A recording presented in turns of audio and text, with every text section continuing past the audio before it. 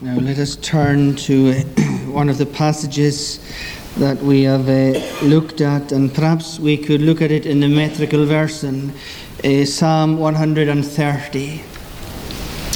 Psalm 130, and in the metrical version.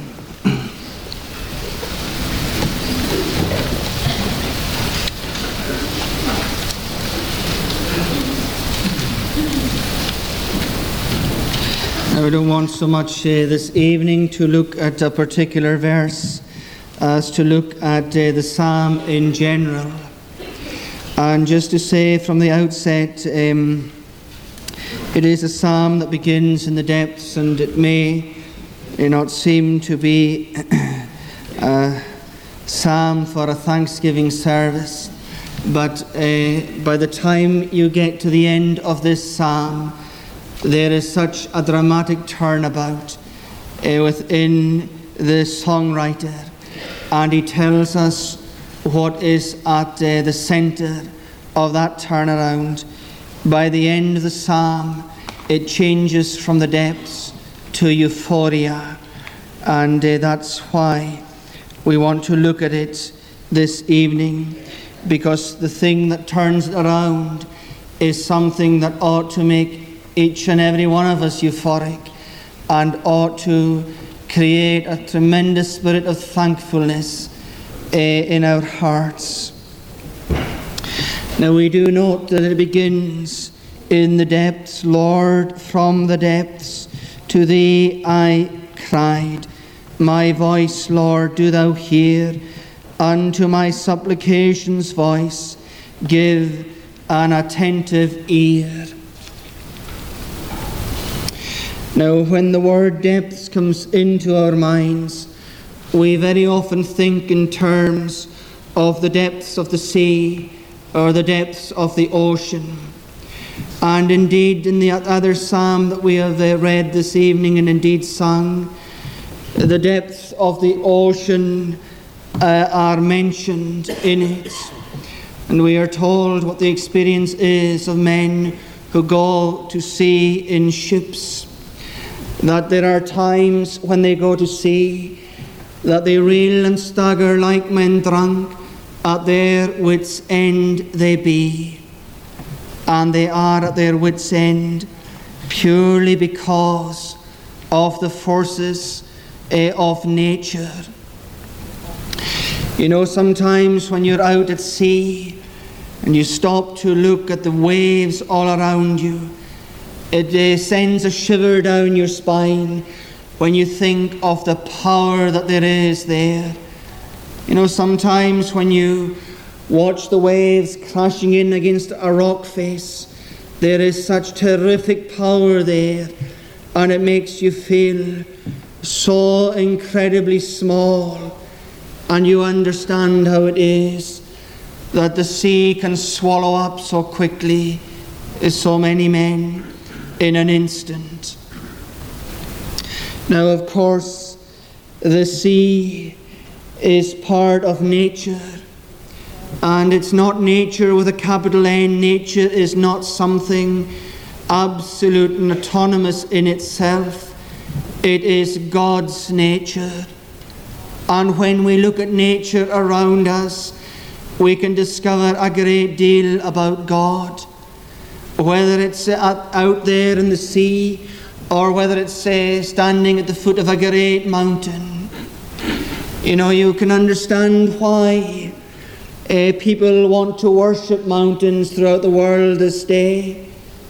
It's one of the phenomena of nature that speaks to us of might and power and of our limitations. You know, you stand looking at the mountains sometimes, and you know that you're human, and you know that there are things around you that are much greater than you are.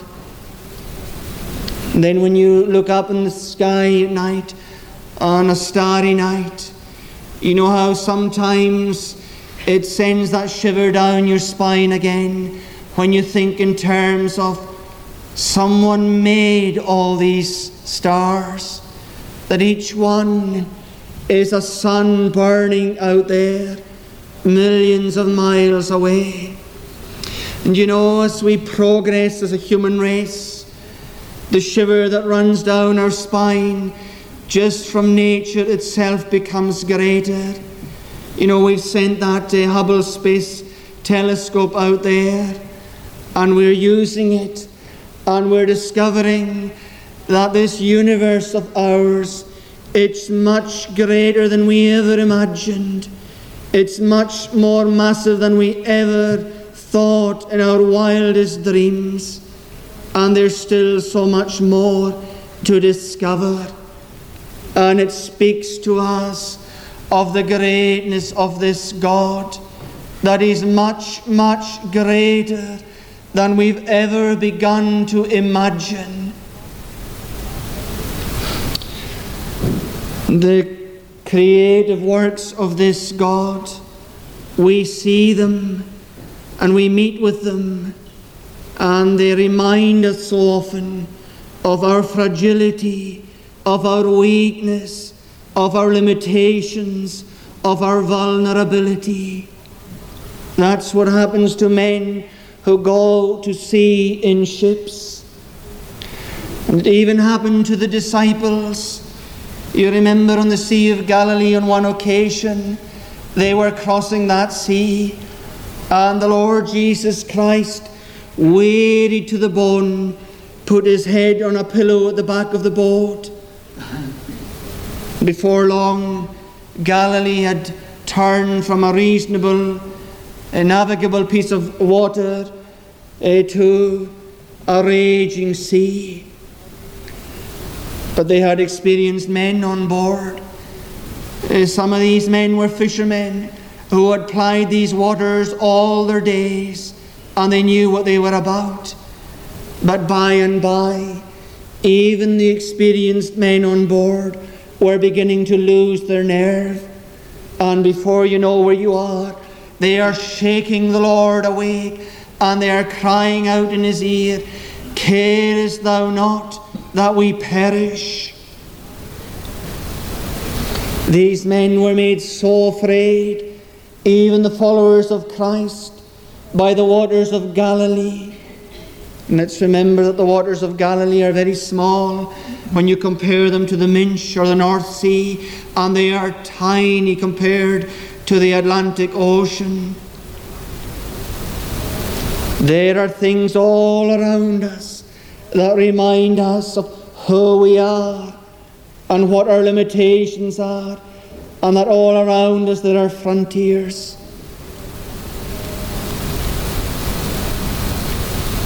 And then there was another man who found himself on another day in raging waters.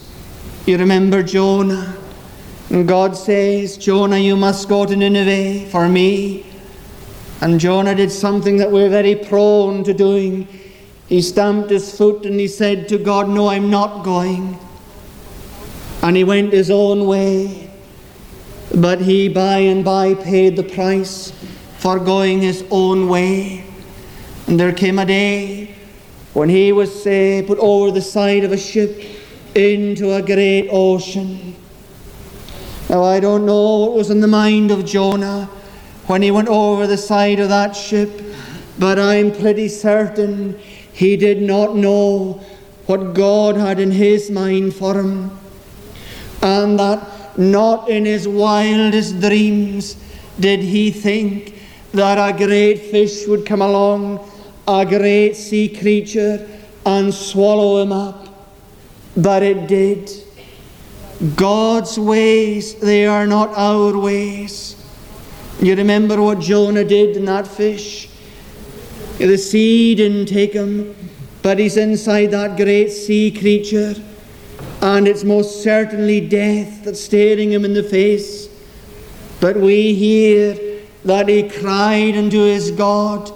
From the belly of hell he cried. And the amazing thing is that God answered the rebel, and by this sea creature vomits him out onto a Mediterranean shore. And that reminds us of this, that when we are in troubled waters, when we're going through great depths, that we don't need to know what the solution to our problems is, that it's not necessary for us to know that it's necessary for us to turn to the Lord and to cry to Him and to leave it with Him.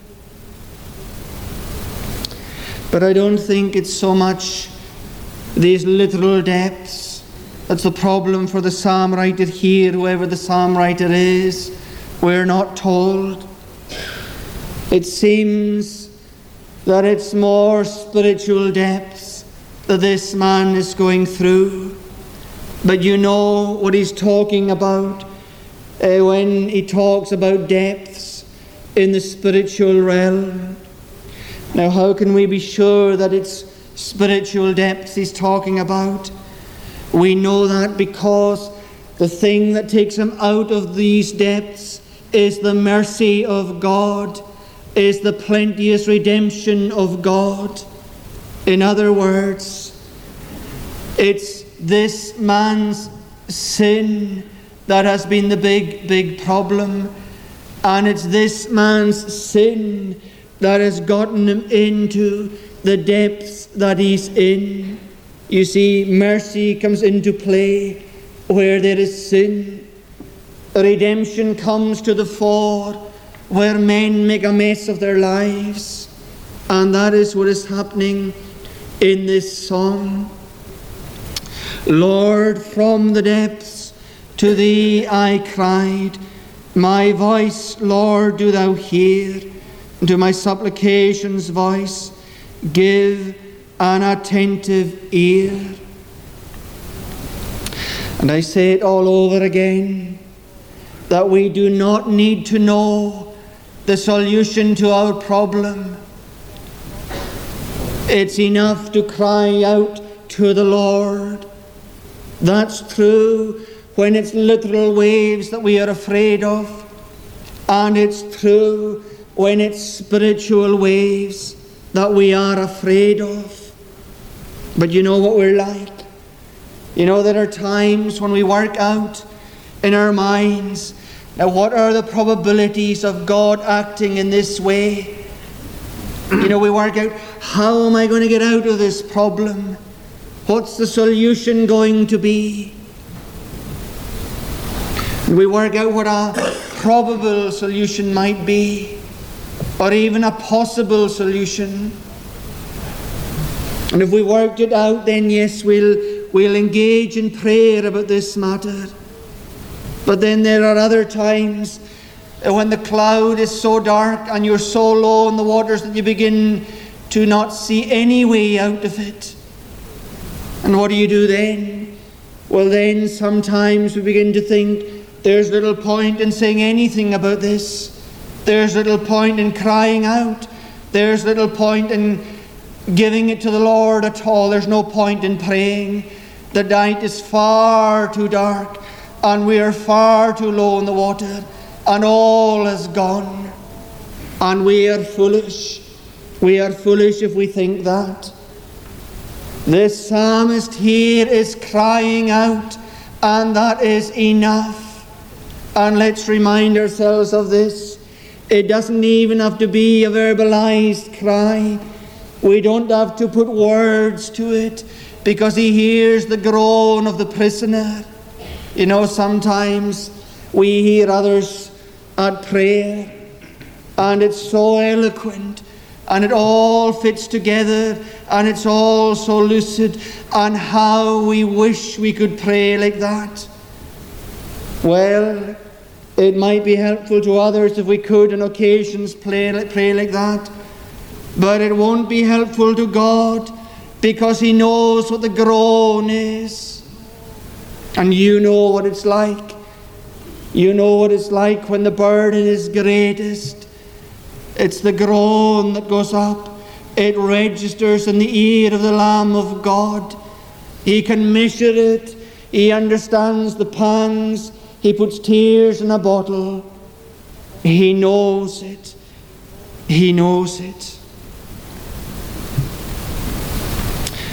We don't have to give it words. We just have to groan heavenwards We don't have to know what the solution is. We just have to tell him what the problem is. And then there's another problem when we're in the depths, and that's the problem of this experience.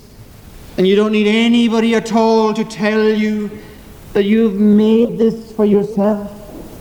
Fools for their sin and their offense do sore affliction bear. What is the enemy of your soul whisper in your ear then? Well, what he whispers is this: dare you go to your God, bearing in mind that you've created it all for yourself.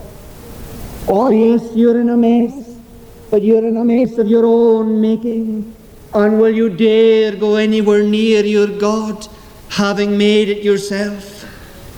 And then he'll go on, and the next whisper will be, just take a look at the mess.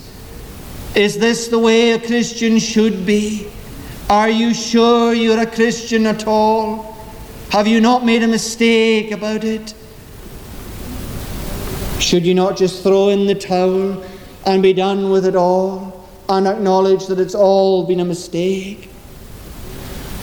But if we know psalms like this, and we know experiences like this from the biblical record, we will be able to say to him, oh yes, this is the way it is. It isn't all crest of the wave stuff for God's people. Sometimes the billows come over them, and yes, they go low, very low, but they're still God's people.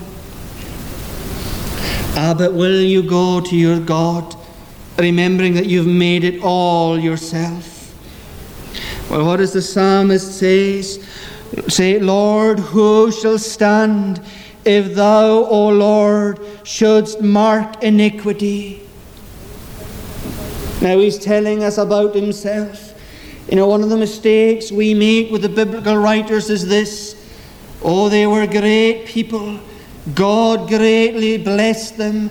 God revealed his truth to the human race through them. They were marvelous people, and that is true. But they were sinners as well. And if you look at some of the psalm writers, the one who wrote most of the psalm, he wasn't just a sinner, he was a great sinner.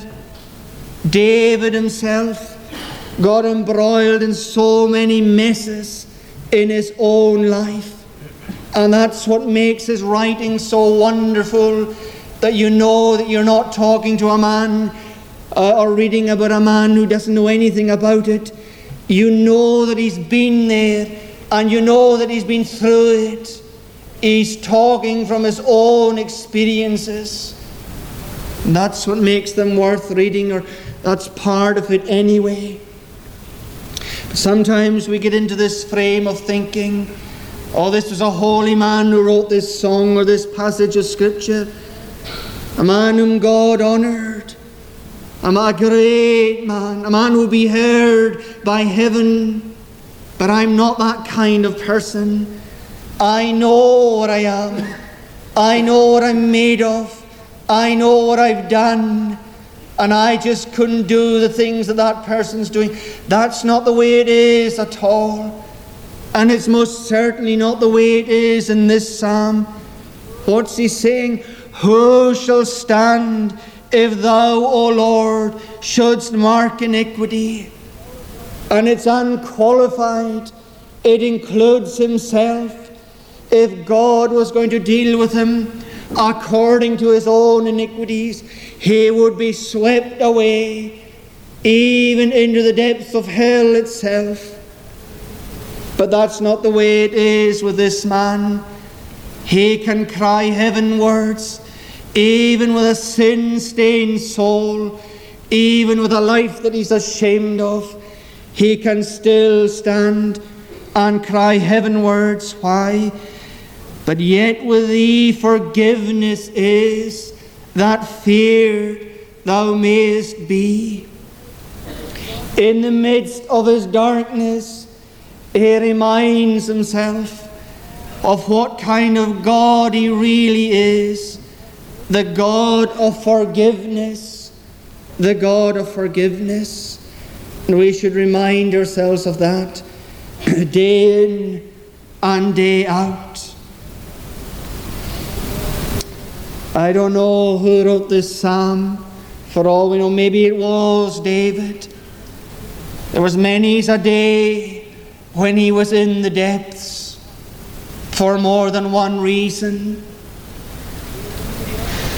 He was in the depths when there wasn't room for him anywhere in the land of Israel.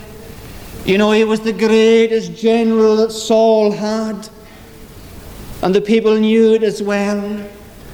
And they were singing that Saul hath slain thousands, but David tens of thousands. And Saul began to get envious of him. And that envy ate away at him, so much so that he decided that he must wipe him out. He wanted to slaughter him. And even when Saul could see the effects on the nation of the lack of this general, he still went ahead in pursuit of David. It's amazing what envy eating away at the soul of a man will do. This man David went from the top rung on the ladder of society in Israel to a place where there wasn't even room for him in the bottom rung. He has to flee over the border to Achish, king of Gath, for safety. You know, the psychological turnaround in that man's life there brought him into the depths. He was ploughing the depths then. He would plough the depths over and over again because he made a mistake in the disciplining of his own family. And those who are parents or grandparents here will understand the problem that is. He didn't get it right, and he paid a very, very high price for it. He paid a high price for it when he had to flee the city because of his own son. He was in the depths then. He was in the depths when one of his own sons was engaged in a dreadfully immoral act against one of his own daughters. He was in the depths then. He was in the depths when he looked on Bathsheba one day, and when he realized what had happened, he went on to murder her husband to cover up the mess he had made. He was in the depths. When the child of that relationship died, it was heavy going for David. He was a man of so many depths. And if he was the man who wrote this song, then we understand what he's talking about. But then it's not so much the man who wrote this song that we have to set our eye upon this night. It's the God of this song, the God of forgiveness. And what does he say about this God? I wait for God, my soul doth wait, my hope is in his word. More than they that for morning watch, my soul waits for the Lord, my say, more than they that do watch the morning light to see. Now it's difficult for us to get the force of what's been driven at here, simply because of the age that we live in. Do you know, if we're going through difficult times and it's during the night, there are so many things we can do to occupy our minds. We switch on the light, we can read a book, we can go down to the kitchen, we can have a coffee, we might want to switch on the radio, we might want to watch television, anything to take our minds off the problem. But you see, 3,000 years ago, these were not options. The night was a long night. There wouldn't even be books. There may be a scroll of some kind or another. But you see, the night would be a long, long night. And there was this longing for the morning light to come, so that there would be something to take the mind off the problem. There was this eager waiting for the morning. And what is the psalmist saying here? Well, he's telling us that he's waiting eagerly, longingly for someone, for something to come. You know, sometimes when we're in difficulties, we cry out to God, and then we just act as if there was no God anywhere. And then there are other times when we've got a problem and we cry out to God, and that's it all forgotten about. We just go on our way. Not so with this man. He is waiting, and he is waiting, and he is waiting eagerly. We don't need to know what the solution to our problem is. We just need to tell God we've got a problem, but we must wait upon him for the answer. I waited for the Lord my God, and patiently did bear. At length to me he did incline my voice and cry to hear.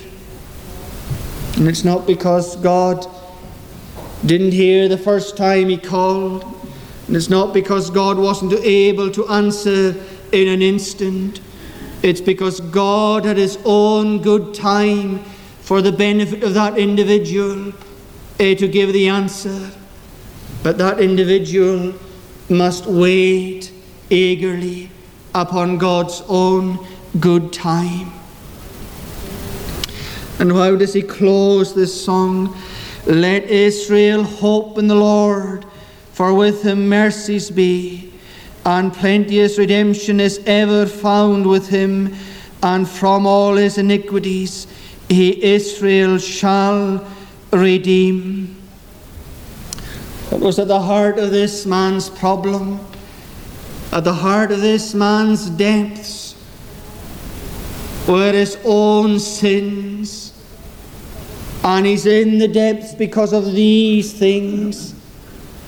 The song begins with this cry, this lament, this groan, this moan. But it doesn't end that way. He is singing about something that is plenteous.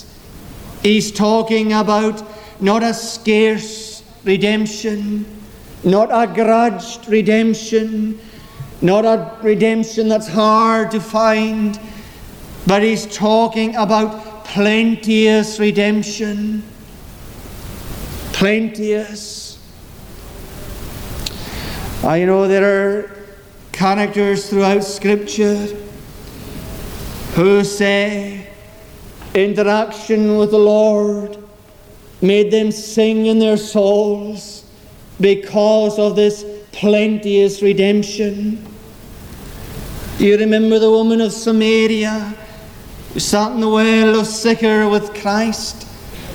And he asked her for a drink of water, and it was the beginnings of a marvelous conversation. And she wants to go off at all kinds of tangents. Oh, I don't belong to the same church as you. He's not interested in that. He comes down to the things that really matter, and he puts his finger on the sore point in her soul. Where's your husband? And she must have been squirming then, because she had had 5 husbands, and she wasn't even married to the man she was now living with. But you remember how that woman reacted to that conversation. She went running into that town, and she was crying out to the people, "Come see a man who told me all things that ever I did. Is not this the Christ?" And you can well imagine how the people of that town reacted. They would have been taken aback. They would have been aghast. They would have been saying to this woman, "Why on earth are you talking like this about the things that you've done? We know very well about the things that you've done. They embarrass us, and they fill us with so much shame. And you ought to be ashamed as well, and you ought to just keep quiet about them. And what would you say in response to that? Oh yes, it's all true, but you come with me, and I'll show you a man. And this man is the man who's full of forgiveness, who's got oceans of mercy, who's plenteous in redemption. Come with me, and I'll show you a man whom I can speak of when I've spoken of all the things in my life that I'm horribly embarrassed about. But he's covered them all. He's washed them all away. Come, see a man who told me all things that ever I did.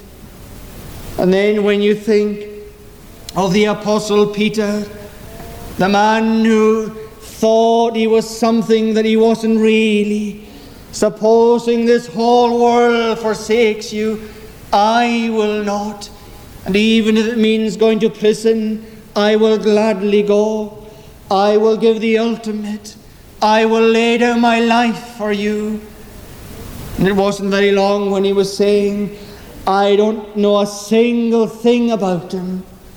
And on the third time, he is doing it with curses and with oaths. And I rather think that he went out into the back streets of Jerusalem, weeping his heart out, thinking that he was done with Christ forevermore, and that was it all over. That there wasn't forgiveness and redemption in the bosom of Christ for a man who would go this far. But you remember the words of the angels. Go tell my disciples and Peter that I will meet with them again. And what happens at that meeting? Peter, feed my lambs, feed my sheep. There is the man who is part of the team that turns the world upside down. And these are the words of people who are not the friends of Christ. They came from the outside. These men had turned the world upside down. How can it be done? How can a man who has gone to pieces, who is weeping his heart out, who is convinced that it's all over, how can he turn the world upside down? He can turn it upside down when he gets a real insight to what he's made of, and his own nothingness, and his own patheticness, and his own awfulness alongside what Christ is really made of. He can go forth telling everybody everywhere, yes, that's the kind of man I am, but I want to tell you about another man, and that man is Christ. And that message is reverberating 2,000 years later. The plenteous redemption that there is in Christ. And we ought to go on our way with thankfulness in our souls this night. And our ambition ought to be that we will be plenteous in our efforts in response to his plenteous redemption towards us.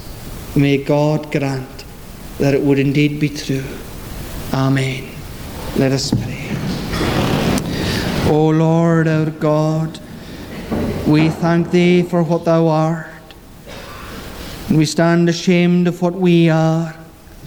But if we come to thee, we know that all that we are can be washed away, and that new creatures that we are in Christ can more and more come to the fore. Oh, enable us, we pray thee, to have thankfulness in our souls towards thee this night, and in all the days that lie ahead. And all we ask is in Christ's name. Amen.